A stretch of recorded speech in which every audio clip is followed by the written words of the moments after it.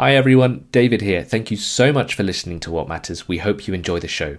Before we begin, if you and maybe some of your colleagues would like premium access to the What Matters podcast and want to read or listen to the essential in-depth journalism from Foresight Climate and Energy, make sure to subscribe. You can try us for 30 days for less than €1 a day, which will give you access to our website and app. Just follow the link in the show notes or go to www.foresightdk.com/subscribe to find out more.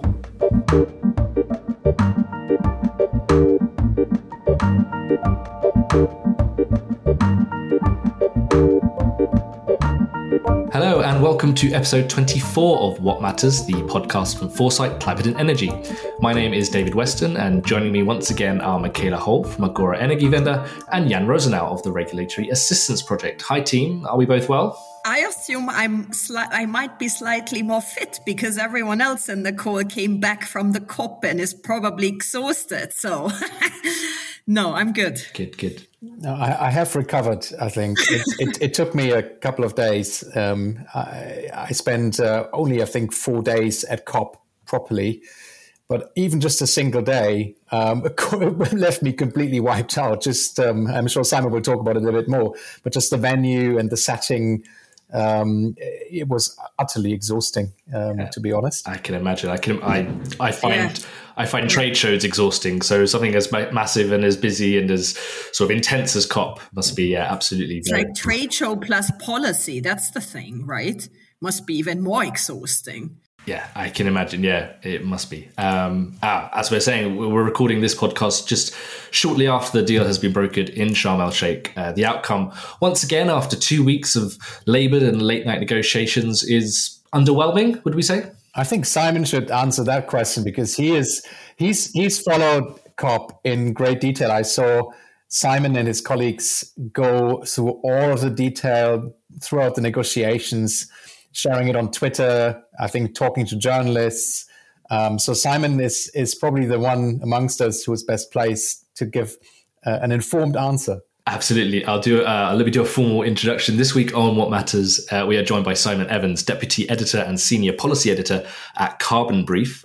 Simon was in Egypt for COP, and this week we will discuss the outcomes and what needs to be done really to begin phasing out the damaging fossil fuels from the global economy. One of the major landmark agreements from the last 2 weeks will see developed countries provide finance to emerging economies affected by climate-related disasters, yet the Sharm el-Sheikh implementation plan excluded any mention of phasing out fossil fuels and had little emphasis placed on reducing emissions.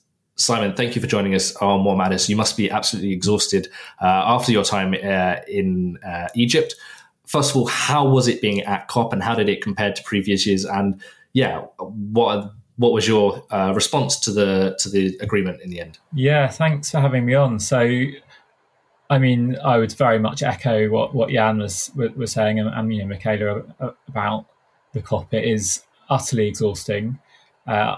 I tactically this year chose to only go for 1 week. So I only went for the second week. My editor, Leo Hickman, went for the first week and we kind of did a swap, a tag team, if you like. And it's quite hard to describe just why it's so exhausting. There's something physically overwhelming about being at the COP. It's, obviously there's, 40,000 people are registered for the summit, so there's just a very large number of people. Typically you're inside these, kind of anonymous exhibition halls, if you like. There's lots of pavilions. It's often very hard to navigate, and it was, I have to say, particularly difficult at Sharm el-Sheikh for various reasons. I mean, I think there was a COP27 app provided by the Egyptian presidency, but there were kind of rumours or even reporting in the papers that app enabled effectively spyware on your phone. So lots of people weren't downloading it, and so finding people was people were dropping pins on Google Maps and sharing that because that was literally the only way to find each other. So yeah, I mean, there's all of that, and then. Of course, trying to follow the negotiations while all of that noise is going on is incredibly difficult. And, most of the negotiations happen behind closed doors. So our efforts at Carbon Brief of trying to understand what's happening, we're obviously watching as new draft texts emerge over the course of the 2 weeks. And then obviously we're triangulating that, with our sources, talking to lots of experts, negotiators, other journalists and so on, just to try and make sense of what's happening. Yeah, you were kind of the information hub, really, You published always your traffic light lists with the topics and the progress and big job. Yeah. I mean, it was, on the middle Sunday of the COP, I was sitting down at my computer trying to make sense of progress so far. And, I don't know if people understand how this works, but, the way that the COP is structured, you have these formal negotiations. And before they arrive, before they actually start the negotiations, they have to agree what is on the agenda. And so they had, this is quite a common occurrence, but it was a particularly bad one this year where they had what's called an agenda fight. So before they can start negotiating, they have to negotiate what they will negotiate, i.e. what will be on the agenda. And they spent more than 48 hours having an agenda fight before the Sharm el-Sheikh summit. And primarily what they were arguing about was whether to put on the agenda this question of finance for the loss and damage caused by climate change. And ultimately, there was actually a fairly broad agreement that they should have it on the agenda, but little details about exactly how it was put on the agenda. What were the words talking about? So the Paris Agreement, talks about averting, minimising and addressing loss and damage. And only really out of those words, addressing is the one that people imagine relates specifically to funding, to money. In other words, averting and minimising is about, could be about mitigation, for example, minimising the amount of warming we have so that there's less loss and damage involved. Whereas addressing loss and damage was the word that people wanted to see included.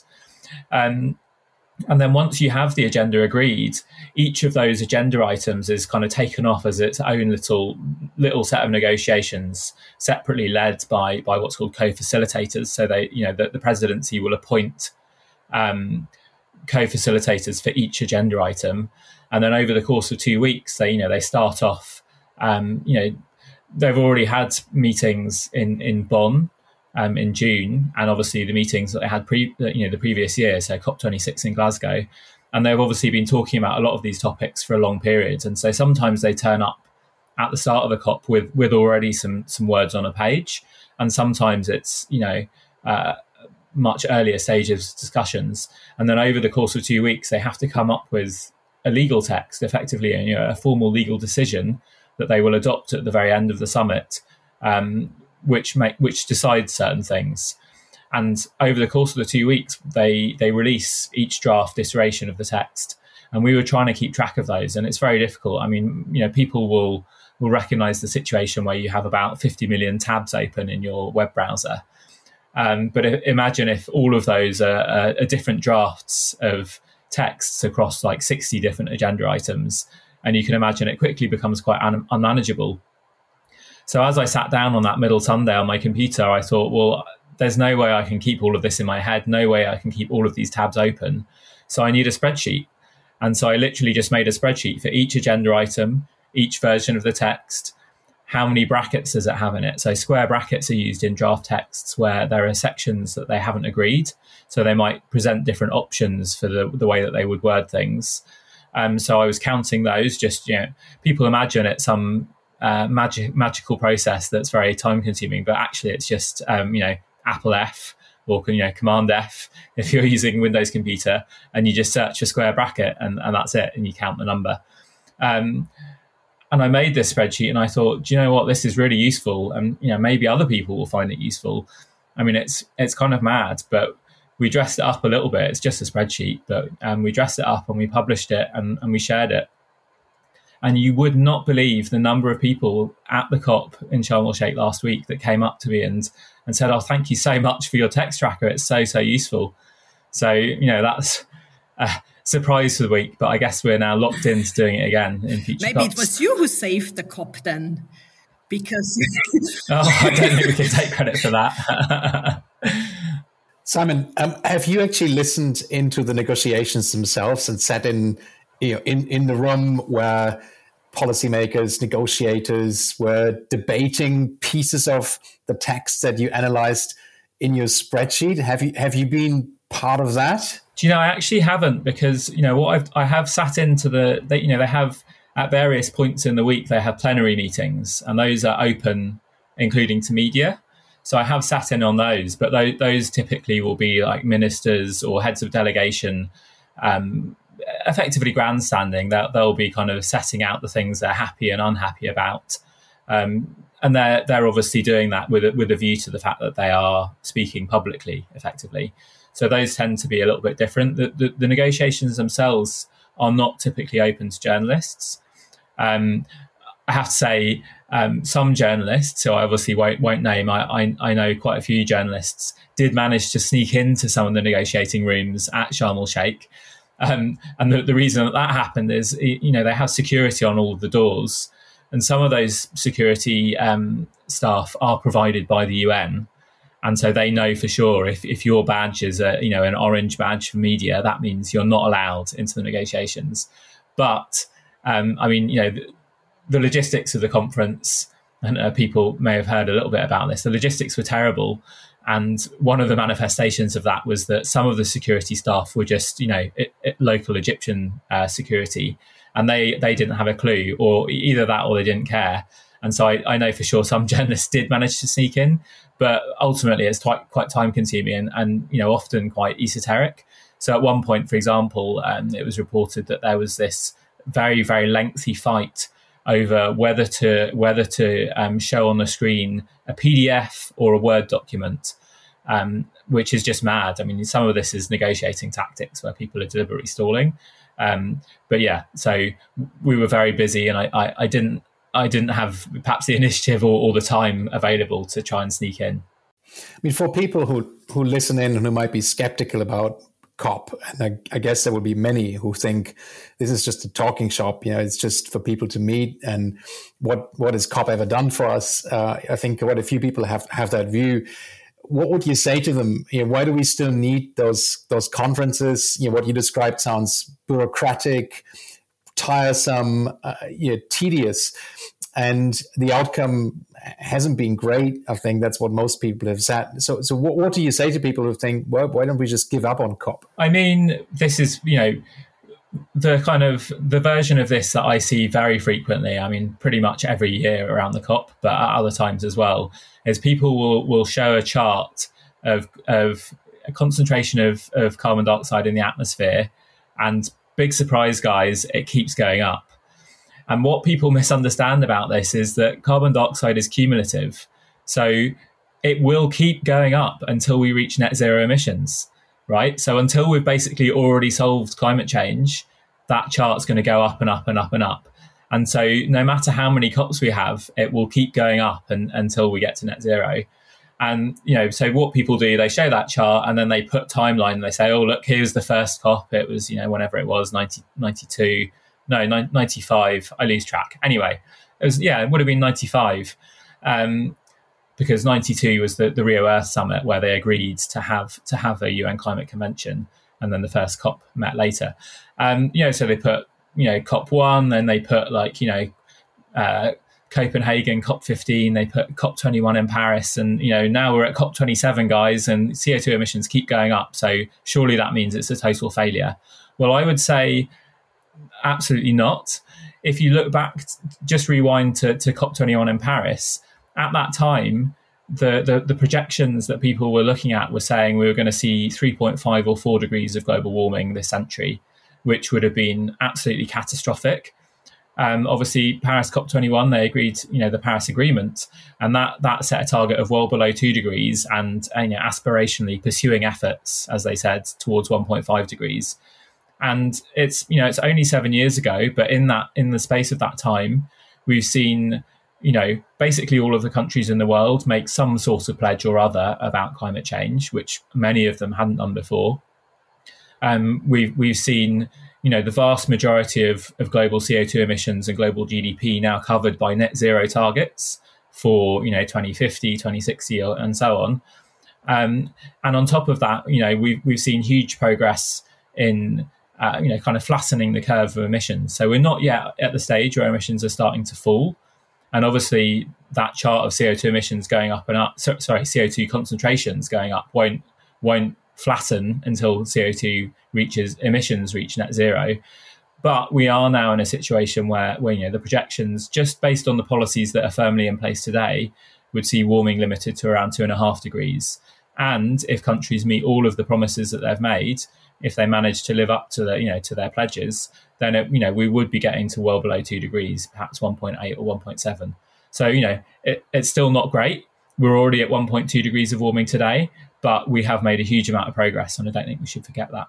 And maybe if I can just add, because like Jan and David just said, we perceived it was underwhelming, but you haven't actually commented on. So the last COP, was it then the failure that it is currently portrayed, or do you what is your assessment that you're taking from it now against this background? So it's really a mixed bag. The thing that I talked about, the agenda fight on loss and damage funding, that was agreed that would be on the agenda. And they said, okay, it's on the agenda, and we will agree some sort of funding arrangements for this by 2024. So they gave themselves quite a lot of space. And at the start of the COP, no one believed that they would agree to set up a new loss and damage finance fund at COP27 this year. So in a sense, it's a great success that they did actually agree to that. The US, the EU, many other developed countries were resisting that. And indeed, developing countries have been pushing for this for 30 years. Basically, since the COP process began, small island states and so on have been saying, we're already facing climate impacts. We need some money not to help us cut emissions, not to help us build seawalls. We actually need money to help us sort out the fact that, all these buildings have actually been, flooded, houses flattened by hurricanes and so on. And it's only now in 2022 that finally, after 30 years of asking, we have finally come up with this loss and damage fund. Now, obviously, the details are yet to be hashed out. Exactly who's going to pay into it, how much they're going to pay, who's going to get money from this fund, how will it be distributed? Because one of the key ideas is that it needs to give money out quickly. If you just had a hurricane, you need the money now. You don't want to wait a year while someone assesses your proposal. So all of that's to be worked out, but symbolically, it's a huge step forward. And then on the other side of the coin, effectively, the EU, when they made an intervention on sort of Wednesday, Thursday last week, where they said, okay, we hadn't wanted to agree to a fund now, but we are willing to make that concession. We will agree to a fund at COP27, but they said that must go hand in hand with ambitious action on 1.5 degrees. Because otherwise we're only addressing the effects of climate change. We're not addressing the causes. And ultimately they basically didn't get that compromise. They didn't get that quid pro quo. So what we had in this Sharm el-Sheikh implementation plan was that effectively held the line on what had been agreed in Glasgow, but it really didn't go beyond that baseline. So it talks about pursuing efforts towards 1.5 degrees, which exactly copy and pasted the wording from Glasgow. It talks about phasing down unabated coal power and phasing out inefficient fossil fuel subsidies. But again, all of that was copy pasted from last year. The sorts of things that people were hoping for in terms of raising ambition, in terms of a commitment to peaking global greenhouse gas emissions by at the very latest 2025, which would be in line with what the IPCC said, that wasn't in the text. Some sort of language around phasing down all fossil fuels, not just coal, or even phasing them out.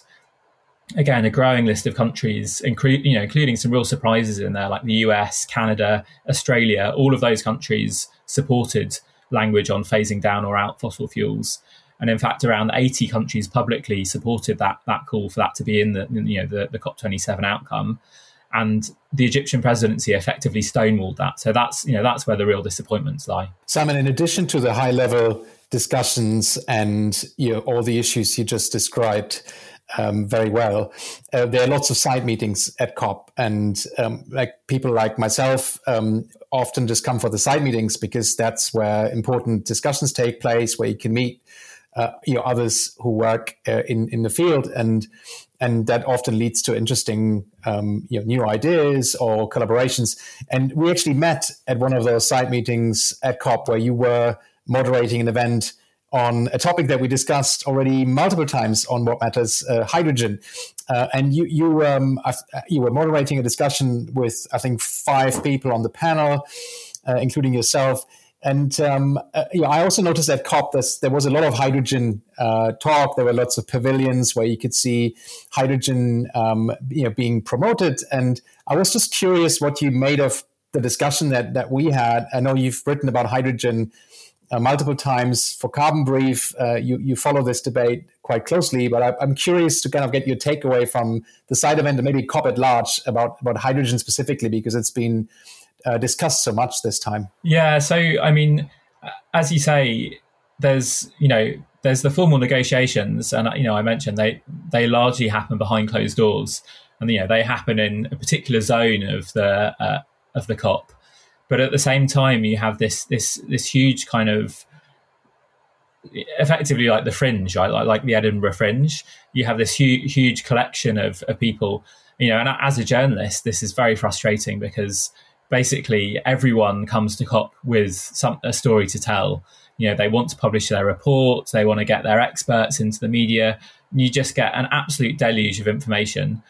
Having said that, there is great value in this kind of convening power. And, you always meet, I met Jan, I met lots and lots of people at the COP. It's basically a collection of, the great and good of the world that, are working on climate change. Now, I would agree that hydrogen was more prominent this year than it has been in previous years. I mean, what does that mean? What should we take from that? I mean, I guess a slightly cynical sort of take on it is that people love solutions, right? People know that climate change is hard. It's a big problem to solve. And they moreover, they know that there are certain things where we don't have, good answers, whether that's, let's say, decarbonising parts of heavy industry or, decarbonising aviation or shipping. And so, over the years, we've seen a selection of what you might call kind of unicorns or fairies, whatever kind of imaginary being you want to call them. And I guess, a cynical take would be to label hydrogen in that same category. I mean, I think that's probably unfair to hydrogen because it's clear that it will have a role of some sort in getting to net zero. But I think perhaps this kind of broad appeal and, massive kind of emphasis that it gains is this idea that hydrogen's the answer to all of the difficult questions. In a way, perhaps that carbon capture and storage has been in the past, and the story of carbon capture and storage over time is that it's consistently failed to live up to expectations, consistently failed to get off the ground, and really the prospects for carbon capture and storage keep diminishing as other solutions come forward more successfully. Primarily clean energy, wind and solar, batteries and electric vehicles, all of that. I think we may see the same with hydrogen over time. There's this huge hype at the moment. We've had previous hype cycles around hydrogen, of course, in the past.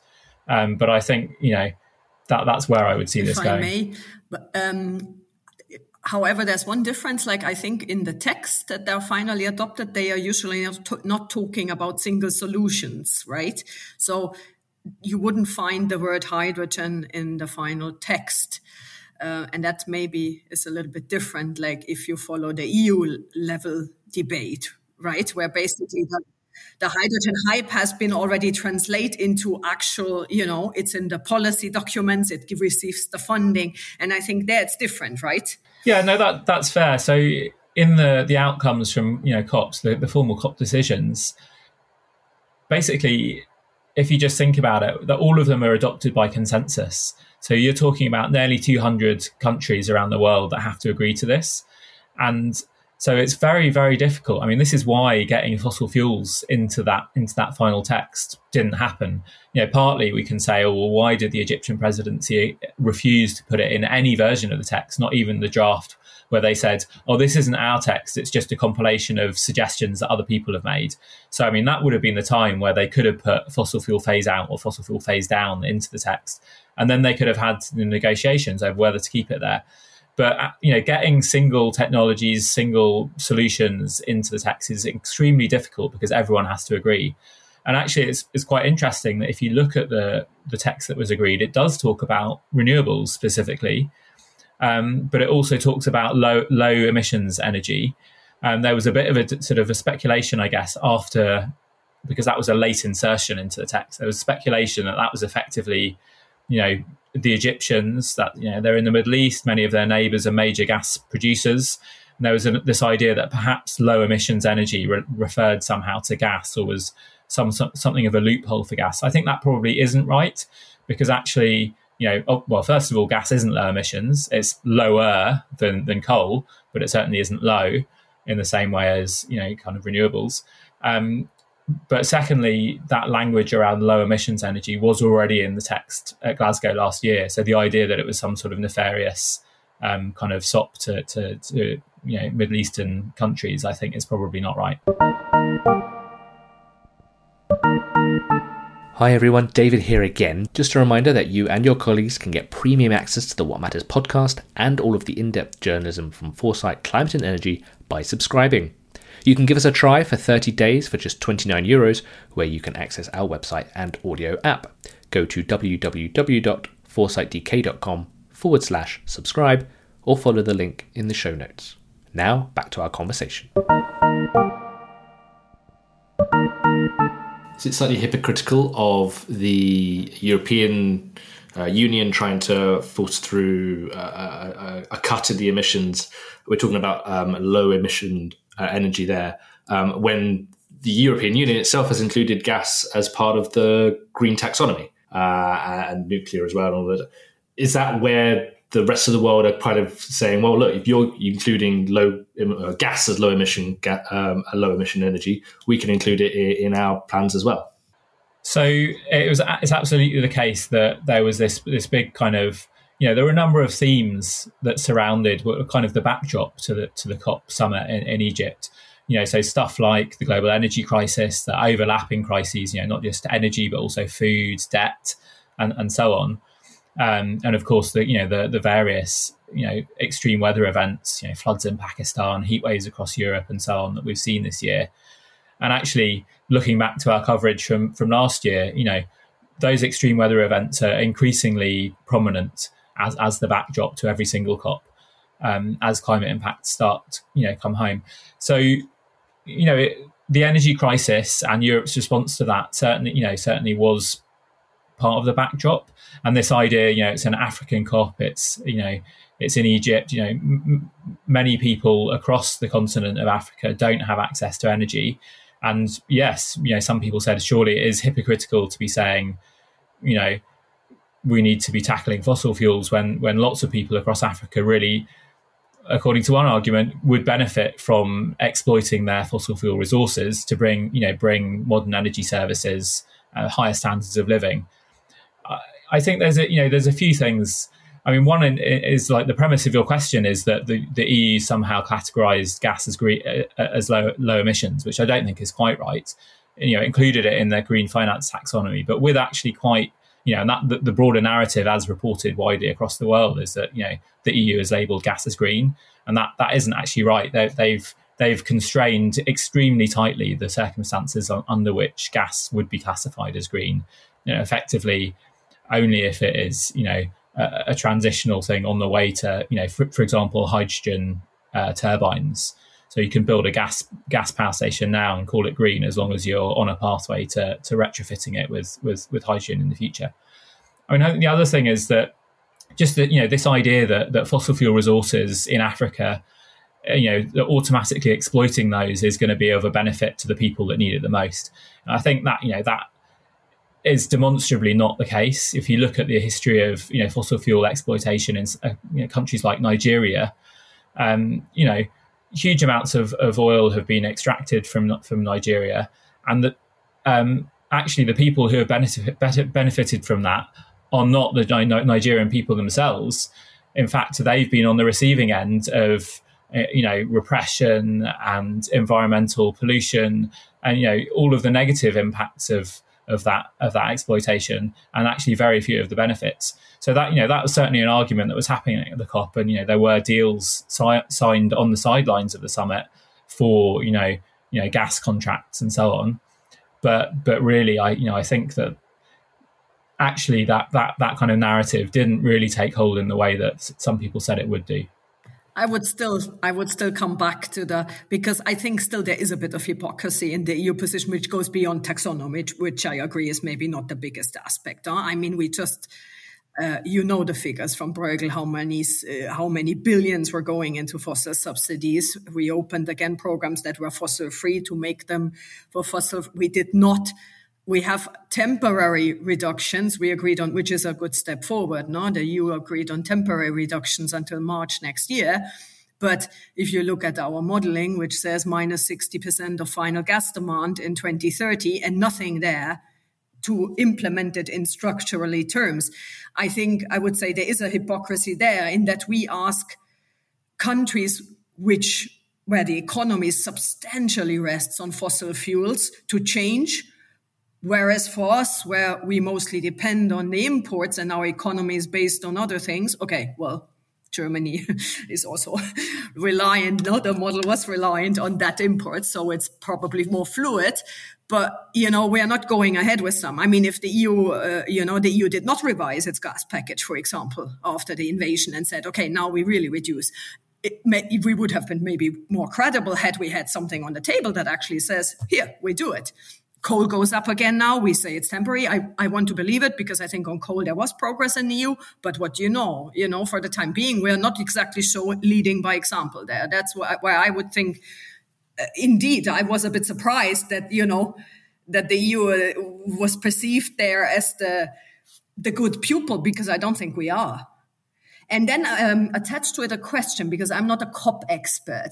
What would it have implied had there been stronger legal wording on some fossil fuel phase down? What would that have implied then legally for the EU? That is the question. I mean, what this comes back to is, the UN climate regime, the climate convention, and then the Paris Agreement that came after it.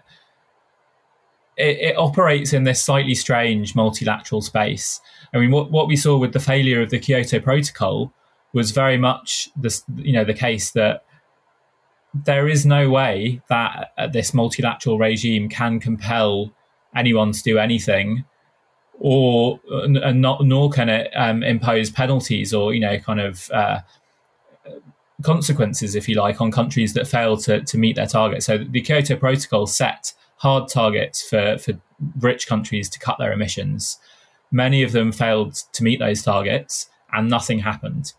So the Paris Agreement was a kind of a new model where they attempted to recognize this kind of dynamic where indeed you can't force anyone to do anything, but you can take advantage or try and harness the kind of human nature, if you like. And so what it said is I'll jump if you will. That was kind of the model of the Paris Agreement. Everyone promised to do something, and insofar as there are consequences, well, there aren't any, except everyone will look at you and say, mate, you promised that and you failed. That's really not a great look. That's just embarrassing. You're an embarrassment to yourself. You're an embarrassment to your country, blah, blah, blah, right? It's very much a kind of a harnessing of human nature. So coming back to your question, what would it have meant if it said fossil fuel phase down in that final text coming out of Sharm el-Sheikh? Well, on one hand, absolutely nothing. It said already, coal phase down last year. And as we've already pointed out, certain countries have been increasing their use of coal this year, even if in the medium term that, they're planning, to move away from the fuel. So really it means nothing. But then on the other hand, it is a signal, right? In the same way that countries pledging in an international forum to all of their peers that they're going to do certain things, if they all collectively agree that we're going to phase down fossil fuels, that is a signal. That's a signal to each other. It's a signal to markets. It's a signal to the public at large. It's a signal to investors. It's a signal, that really does matter. One thing that really struck me in Egypt was how uneven we currently deploy clean energy technology across the world. And I always check when I travel to a country what's the electricity mix there, as you would as an energy geek. And it was really shocking to see that Egypt, which has so much solar potential, is having just a bit more than 1% of its electricity from solar. You compare that to some of the countries in Europe, also Northern Europe, and it's significantly more. And one of the questions I asked people who were investors or worked in the renewables industry is, why is that? There's so much potential, but so little deployment. 75% of electricity in Egypt is from fossil gas, another 12% or so from oil. Why is it that we don't deploy more solar? And the answer that they were giving me is, well, it's mainly the cost of capital and the risk for investors.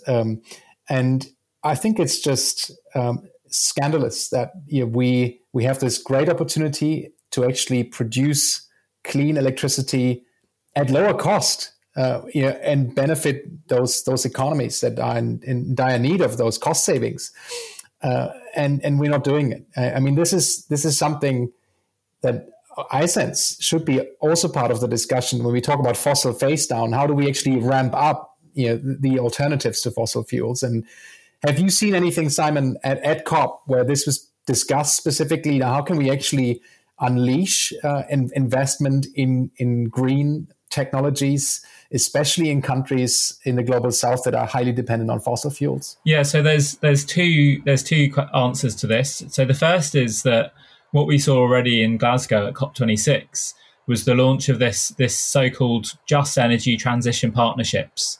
So effectively, you had a group of rich countries, the EU, UK, US, and so on, going into partnerships with specific countries. So the first one is going to be with South Africa. The deal, the sort of details of that deal are emerging. This is very much about the question that you're asking: how can somewhere like South Africa, which as with Egypt, has absolutely massive renewables potential, but at the moment remains almost entirely reliant on fossil fuels for its energy. In South Africa's case, of course, it's coal. And the idea of these partnerships is for the country involved, so South Africa, potentially Indonesia's the next one that's been announced, and others, Vietnam and Senegal that are being talked about. The idea is that country comes up with a plan. How if we were going to transition to clean energy, what would that look like? How can we do it in a way that doesn't screw over the communities that are very reliant on fossil fuels at the moment, say the coal miners in South Africa, for example? And then once they've done that, the point of the partnership is very much about unlocking finance. So for the South African deal, it's 8.5 billion of support, mostly in the form of loans. But the idea is through that money, some of it's grants, and some of it's loans. Excuse me. And the idea is that helps unlock investment more broadly by lowering the cost of capital, de-risking, identifying the barriers to why is it that investors are so unwilling to invest in those countries? Why is it that they're demanding higher returns, higher cost of capital? What are the ways that can be changed? And so, that's one answer. That's one area that's going on through the COP process. The other thing is, a bit of a sleeper issue, but actually potentially incredibly important. And that's this idea about financial systems reform. So within the Sharm el Sheikh implementation plan, so one of the agreements coming out of COP27, there's some quite interesting language around, recognition that the global financial system writ large is not fit for purpose in a world where we're trying to meet climate targets. And so it talks about, global financial institutions, the World Bank, the IMF, other multilateral development banks, really needing to step up their game and, look at how they lend, how willing they are to do things like, debt relief or debt refinancing in a way that can support rather than hinder, that transition to low carbon. Just to sort of conclude on that, there's some quite firm hooks in there about how to take that agenda forwards. It's not just going to kind of drift away into nothingness, but it's very much a kind of an ongoing. That we're at the start of that conversation, and I think it could be really interesting and powerful. We've seen lots of countries around the world supporting that agenda of the need for reform. The US, President Macron of France, and so on. Where it goes is hard to say, but it's definitely just to sort of put it into perspective. There was the Bretton Woods meeting after the Second World War, where all of those global financial institutions were created, and people are saying what we need now is a Bretton Woods 2. So it's effectively totally recasting that that infrastructure of the global financial system in a way that is complementary to and indeed supports the transition to net zero and the Paris targets. You kind of already mentioned the energy crisis that we're seeing in Europe and many other parts of the world. Did that crisis overshadow the COP talks, or people talking about how high prices are really affecting the energy transition? So, I think, as I mentioned, this idea that, we were in a global energy crisis, and look at Europe, you're turning back to coal, and, you're signing long-term contracts for gas supply from other countries. That certainly overshadowed the talks. But there was this clear attempt within negotiations to kind of push back on that.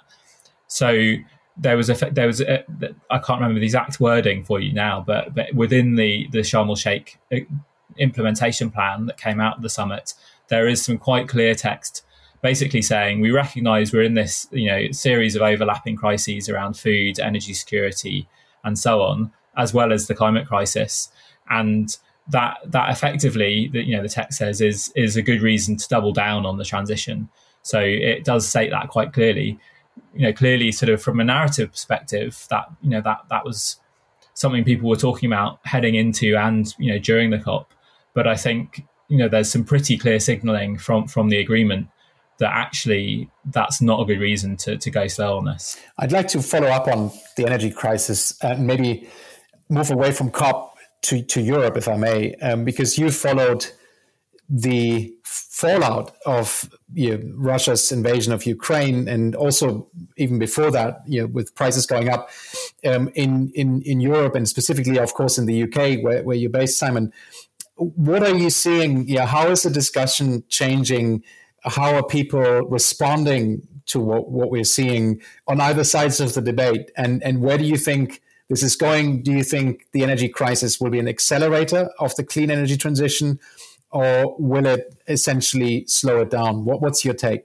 So, as a journalist, one of the things we do at Carbon Brief, we have a daily briefing newsletter where we basically trawl other media. We say who's saying what about the topics of the day, and that's quite UK focused, but it's increasingly international in perspective as well. So we try and capture media from China, for example, and it's been very eye-opening, quite fascinating to watch that narrative, how the narratives have been shifting as a result of this global energy crisis.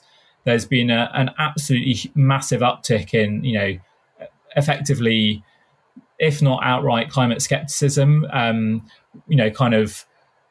climate delayism, if you like, with people saying we're in an energy crisis, guys, now's not the time to worry about net zero, or even further, we're in this mess because of net zero, which is obviously massively disingenuous and incorrect, as everyone from the head of the International Energy Agency onwards has kind of asserted repeatedly.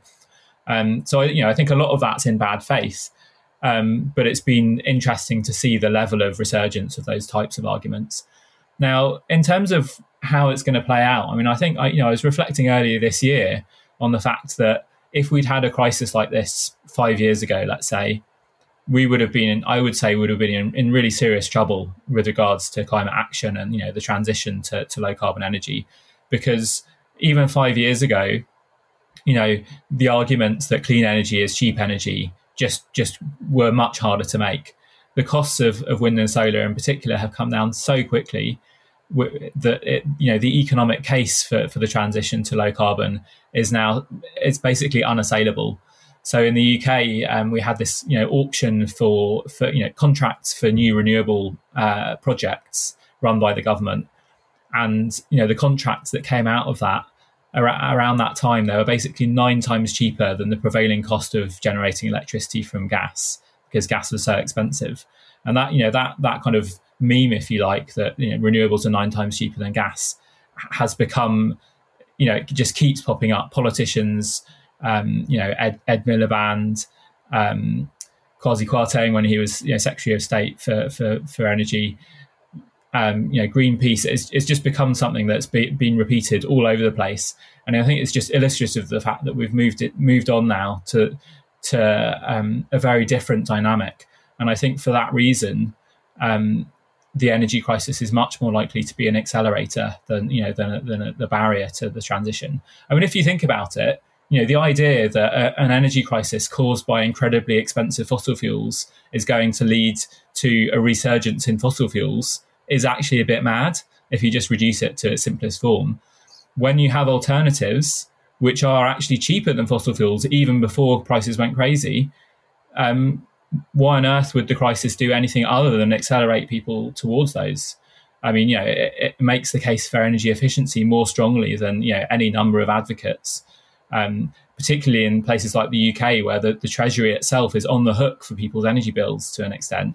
If there is ever a time for them to be investing in energy efficiency to cut bills and their own costs, I mean, it is now. So, I think overall, we've seen that with the EU's REPowerEU targets and the national targets coming out of that, overall, while there is this temporary upsurge in coal, because gas is so expensive, I think in the longer term, it's definitely going to push us towards low carbon more quickly. But if I could play devil's advocate there, specifically in the UK, perhaps, most of our energy's coming from renewables now, maybe about 50-50, I think, over... Electricity, but not energy overall. Sorry, my apologies, electricity. Yes, absolutely. Electricity is mostly coming from renewables now. And yet my bill is still going up. And renewables is cheaper. Renewables is marginal cost, very little. Why are my bills still going up? So there's this ongoing debate now about people are suddenly paying attention to how electricity markets function. And I think the first thing to say is that the way they function, in which the marginal unit of electricity sets the price for all units, and normally that marginal unit is gas, right? Particularly in the UK where we're heavily reliant, 40% of our electricity still from gas. So people are suddenly paying attention to the way that market works. It's important to stress that is quite a common, in fact, probably the most common way of organising all markets. It's not some kind of strange, stupid way of doing things that we, that is kind of what we're doing. This is mad. There are good reasons why markets function in that way. Nevertheless, as we move towards a future in which most of our electricity comes from wind and solar primarily, there is this big question mark about whether the marginal pricing model of electricity markets is the right one, or whether there needs to be changes to that model to facilitate that shift to zero emissions. And that's kind of, in a way, like that conversation was already happening in the UK and at the EU level, and it's kind of come crashing into this situation now where prices are going crazy and people are saying, are there any quick fixes? Is there anything we can do to kind of manage high prices this winter, so that consumers primarily, but also governments can cut their costs? And the answer to those two different questions, the longer term market reform piece and the what can we do to do a quick fix now, the answer to those questions is not necessarily the same. So I think there's definitely a danger that in rushing to kind of sort things out for this winter and next winter and at high prices now, that could interfere with that longer transition that we definitely need to have that conversation, of course, but we could end up counterproductive solutions, I think, in the short term. And of course, prices have already come down. When you look at electricity prices now, they in many markets are at a level similar to last year, and it really is. It takes long time to undertake these reforms.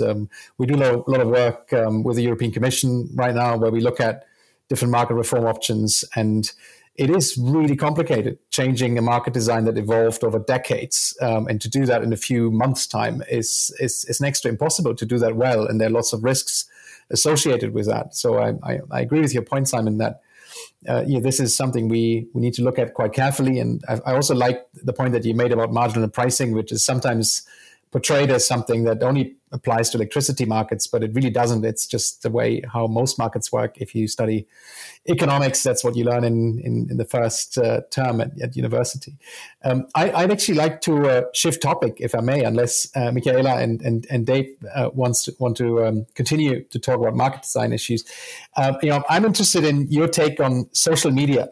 I know you and our listeners probably know you already from Twitter, where you have a huge following. I think it's 75 or 70,000 followers, something like that you've amassed over the years. And you use Twitter very well, very effectively. But it'll be, I think, interesting to hear, I guess, two things. One is, why do you use social media? What do you see as a key benefit as an energy journalist? Some people still tell me it's a waste of time. It's basically not a good use of their time. They rather spend their time elsewhere. And the second question is, what's going to happen to Twitter? Are you changing platforms? What do you think is going to happen? So maybe let's start with the second question first. What will happen to Twitter?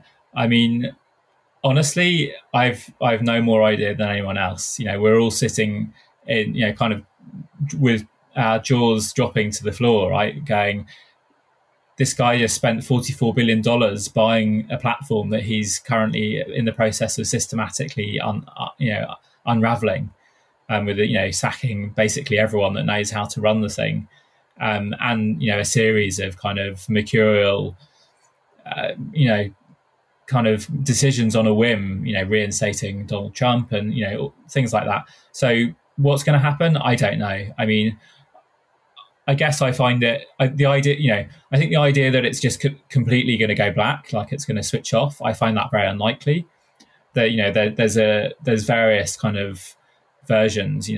Is it going to start breaking? Are things going to start not working? That's quite likely, because he seems to have sacked all the engineers, or they've all quit because he imposed unreasonable demands on them to stay. Is it going to become a less pleasant, more toxic environment? Possibly. I wouldn't say I've seen great evidence of that so far, but I've certainly seen a lot more spam since he took over. So am I moving to another platform? I mean, at the moment, no. Yeah, and I know that you've created an account on Mastodon and you're, engaging quite heavily there. I mean, I did look at opening an account. I have to say, as a pretty kind of technical, tech-savvy person, I found the barrier to entry to be quite high. And my kind of take on that was, well, if I found the barrier to entry high, then it's just never ever going to have the level of audience and engagement that Twitter has. I'm really relieved to hear that. I'm not calling myself. You reminded me a bit of this, Google Circle thing that also never went beyond the Google Circles in a way. Remember? It was also a weird way of setting it up, which I found really difficult to live with. But somehow I was confirmed it never was a thing. So I'm glad you say that. We'll see. I mean, I might be wrong. I might come to regret not having been an early adopter like Jan.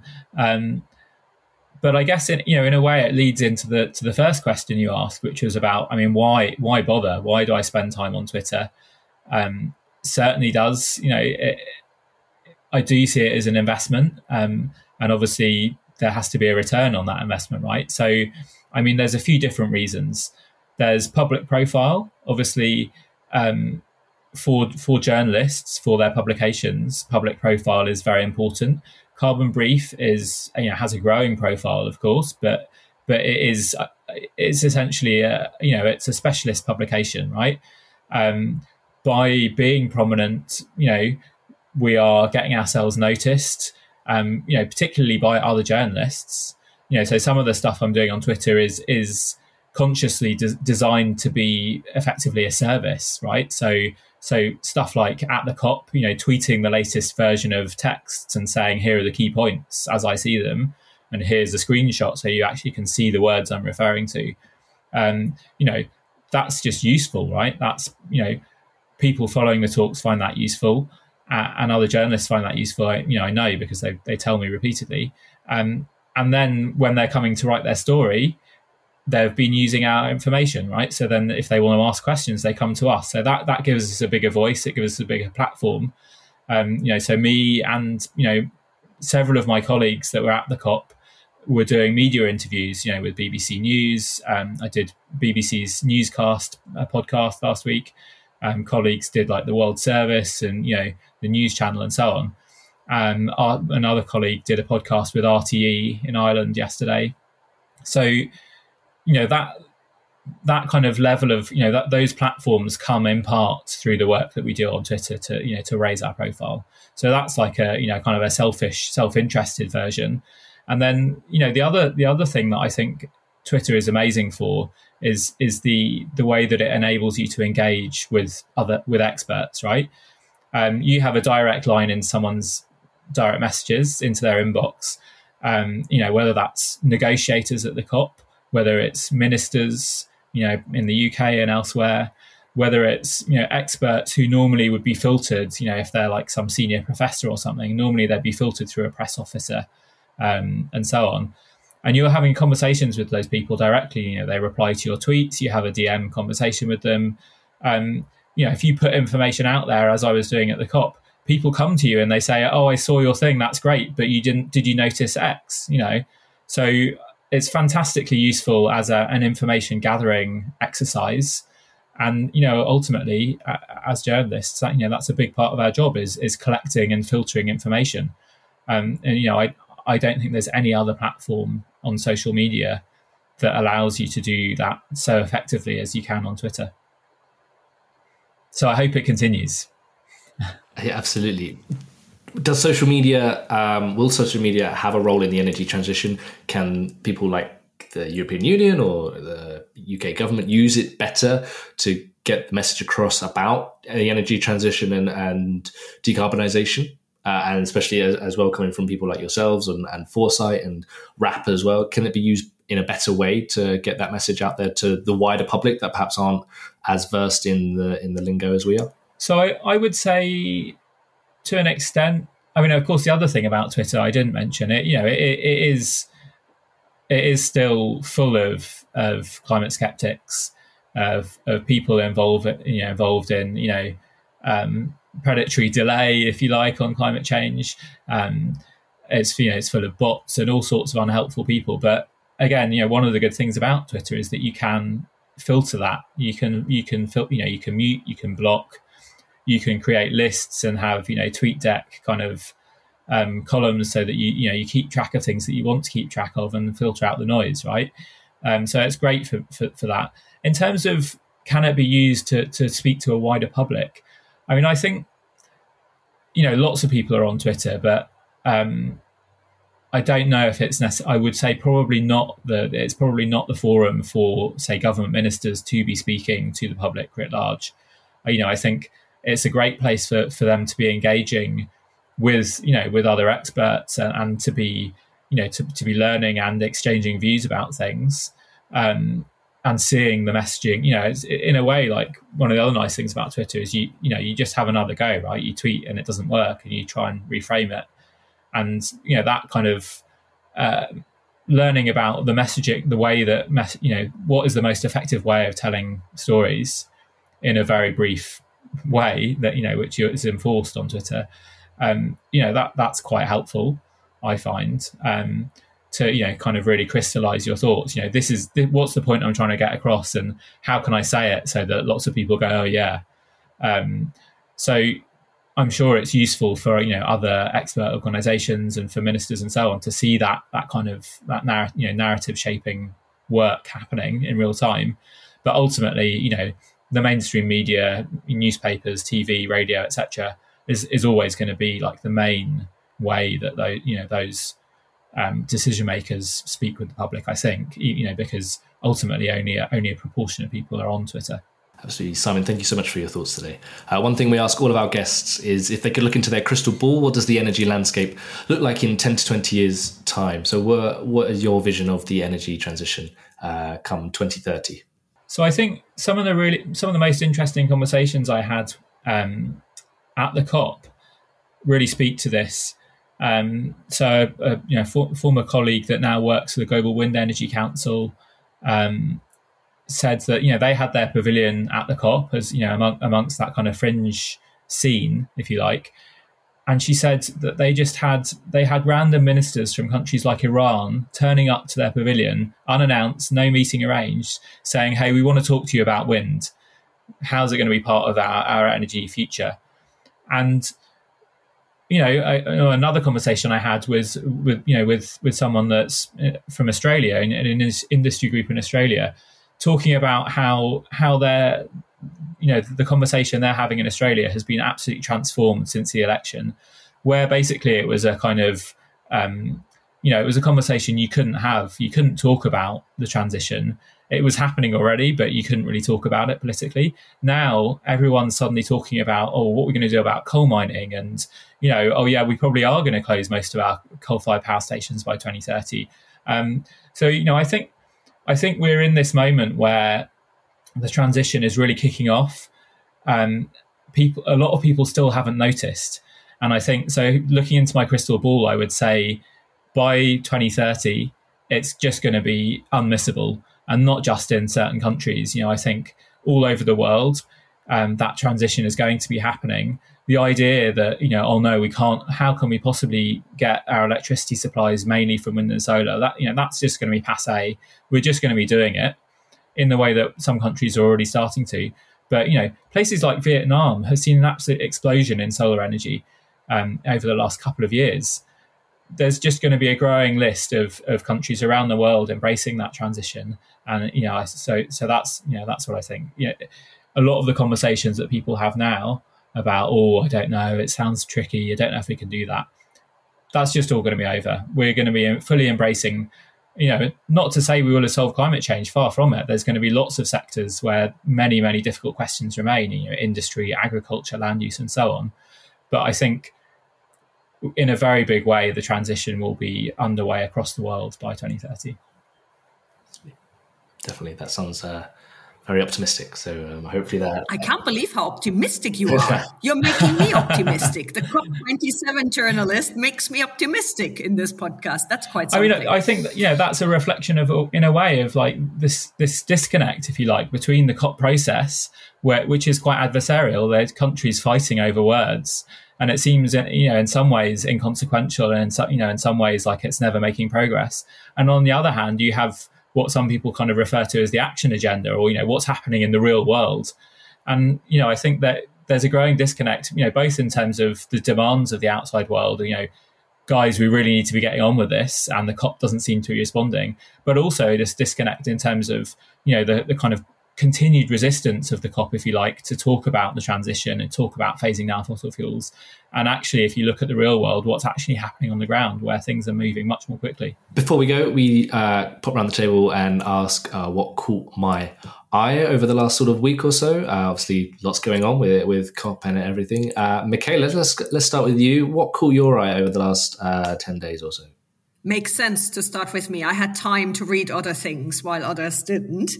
It was the Barcelona students that had a 7-day sit-in because they demanded a compulsory course on climate change, which I thought was amazing, to be repeated everywhere and also beyond universities, I'd say. But the commitment, it's amazing. Absolutely. Yeah, that's great. And I think then obviously educating the next generation will be an important factor here. Jan, what caught your eye? I'm going to do some self-advertisement here, if that's permissible. When at COP, RAB launched a new toolkit for getting heat pumps to mass market, and it's a global toolkit. It's fun to play with because it has a number of videos, short explainer videos that guide you through the toolkit. You can click on different graphics and be guided to different parts of the toolkit. And I just wanted to flag it on this podcast. We've done it together with an organization called CLASP and the Global Buildings Performance Network. So it's a global effort, and I think some of our listeners might find it super useful. Absolutely, yeah. Your colleague Richard Lowes has done a thought leadership piece on foresight as well, which was published today, and we can put a link to both of those in the show notes. Simon, what caught your eye? Well, I'm gonna follow the trend set by Jan, I'm afraid, and also just reflect on the fact that having been at COP for a week and then spent the next kind of 36 hours trying to put all of our thoughts down, me and a number of other colleagues, our thoughts have been so focused on getting our COP summary out, and just to pick out, perhaps a couple of items from the summary that I think people haven't necessarily been talking about that might be interesting for your listeners. One, I think, is this thing that I mentioned already about the financial systems reform. I think that's like a sleeper topic.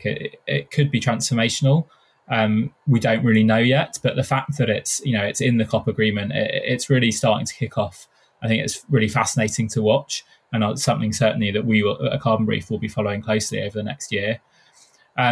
Just one other thing, it's sort of a random topic in a way, but one of the strange things about the COP is obviously it's about tackling climate change, but we published a guest post just before it started about where some academics basically went through every single COP agenda and every single item on every single COP agenda, and they worked out what do these things actually talk about.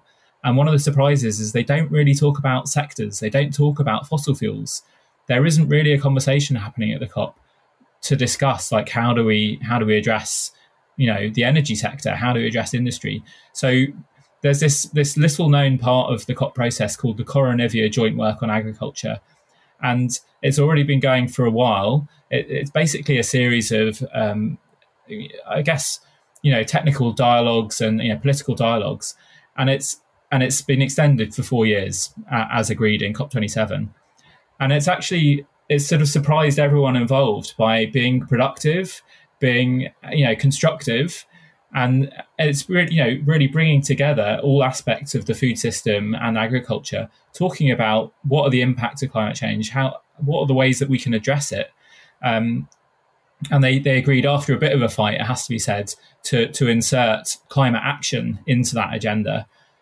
So it's basically the only part of COP that is specifically looking at a single sector and talking about it in the context of climate change, which is kind of fascinating and also perhaps horrifying. But all of that and much, much more is in our COP summary, which is up on the website as of yesterday. Amazing. Again, we'll make sure we put a link to that in our show notes. Just finally from me then, I'm going to do a little bit of promotion for Jan, actually, and the latest episode of the Everything Electric show, which popped up on my YouTube channel, and Jan talking about his heat pump at his home. Nice to see a little bit of your house there, Jan, and where you live, and just talking about how living with a heat pump and how sort of easy it is and not scary it is, which I think is blocking a lot of people. I'm looking behind you, Jan, and I can't see any icicles, and you don't seem to be wearing a jumper, so I conclude that your heat pump must be heating. I'm in Brussels in our office, so I'm you're sorry. cheating. But no, just this morning, I set back the temperature of our heat pump quite a bit to save some energy. And my wife texted me, "The kitchen is too cold. Turn the heating up." But that's because it was a deliberate choice. No, it works very well, and it's a fully charged show. I think they have their home energy edition. There'll be plenty more to come from them. That sounds good. I will share links to that and say you can see Jan in action on video as well. So my thanks to Simon, Michaela and Jan for their thoughts today. If you have any questions about anything we've said on today's podcast, you can reach us on our Twitter accounts. I'm on @DaveW_Foresight. Simon? Dr. Sim Evans. Michaela? @CitizenSane1. And Jan? Jan Rosenau. If you have any questions for the team, you can also tweet the show @WhatMattersPod or email us at show@whatmatterspodcast.com. Before we go, I'd quickly like to mention that we're doing a live recording of the podcast and you can be in the audience. We'll be in Brussels on December the 8th, and you can see all the details and sign up to secure your place at the recording by going to our @ForesightDK Twitter account and following the link on the pinned tweet. And we hope to see you there. Thank you so much for listening, and we'll see you all next time.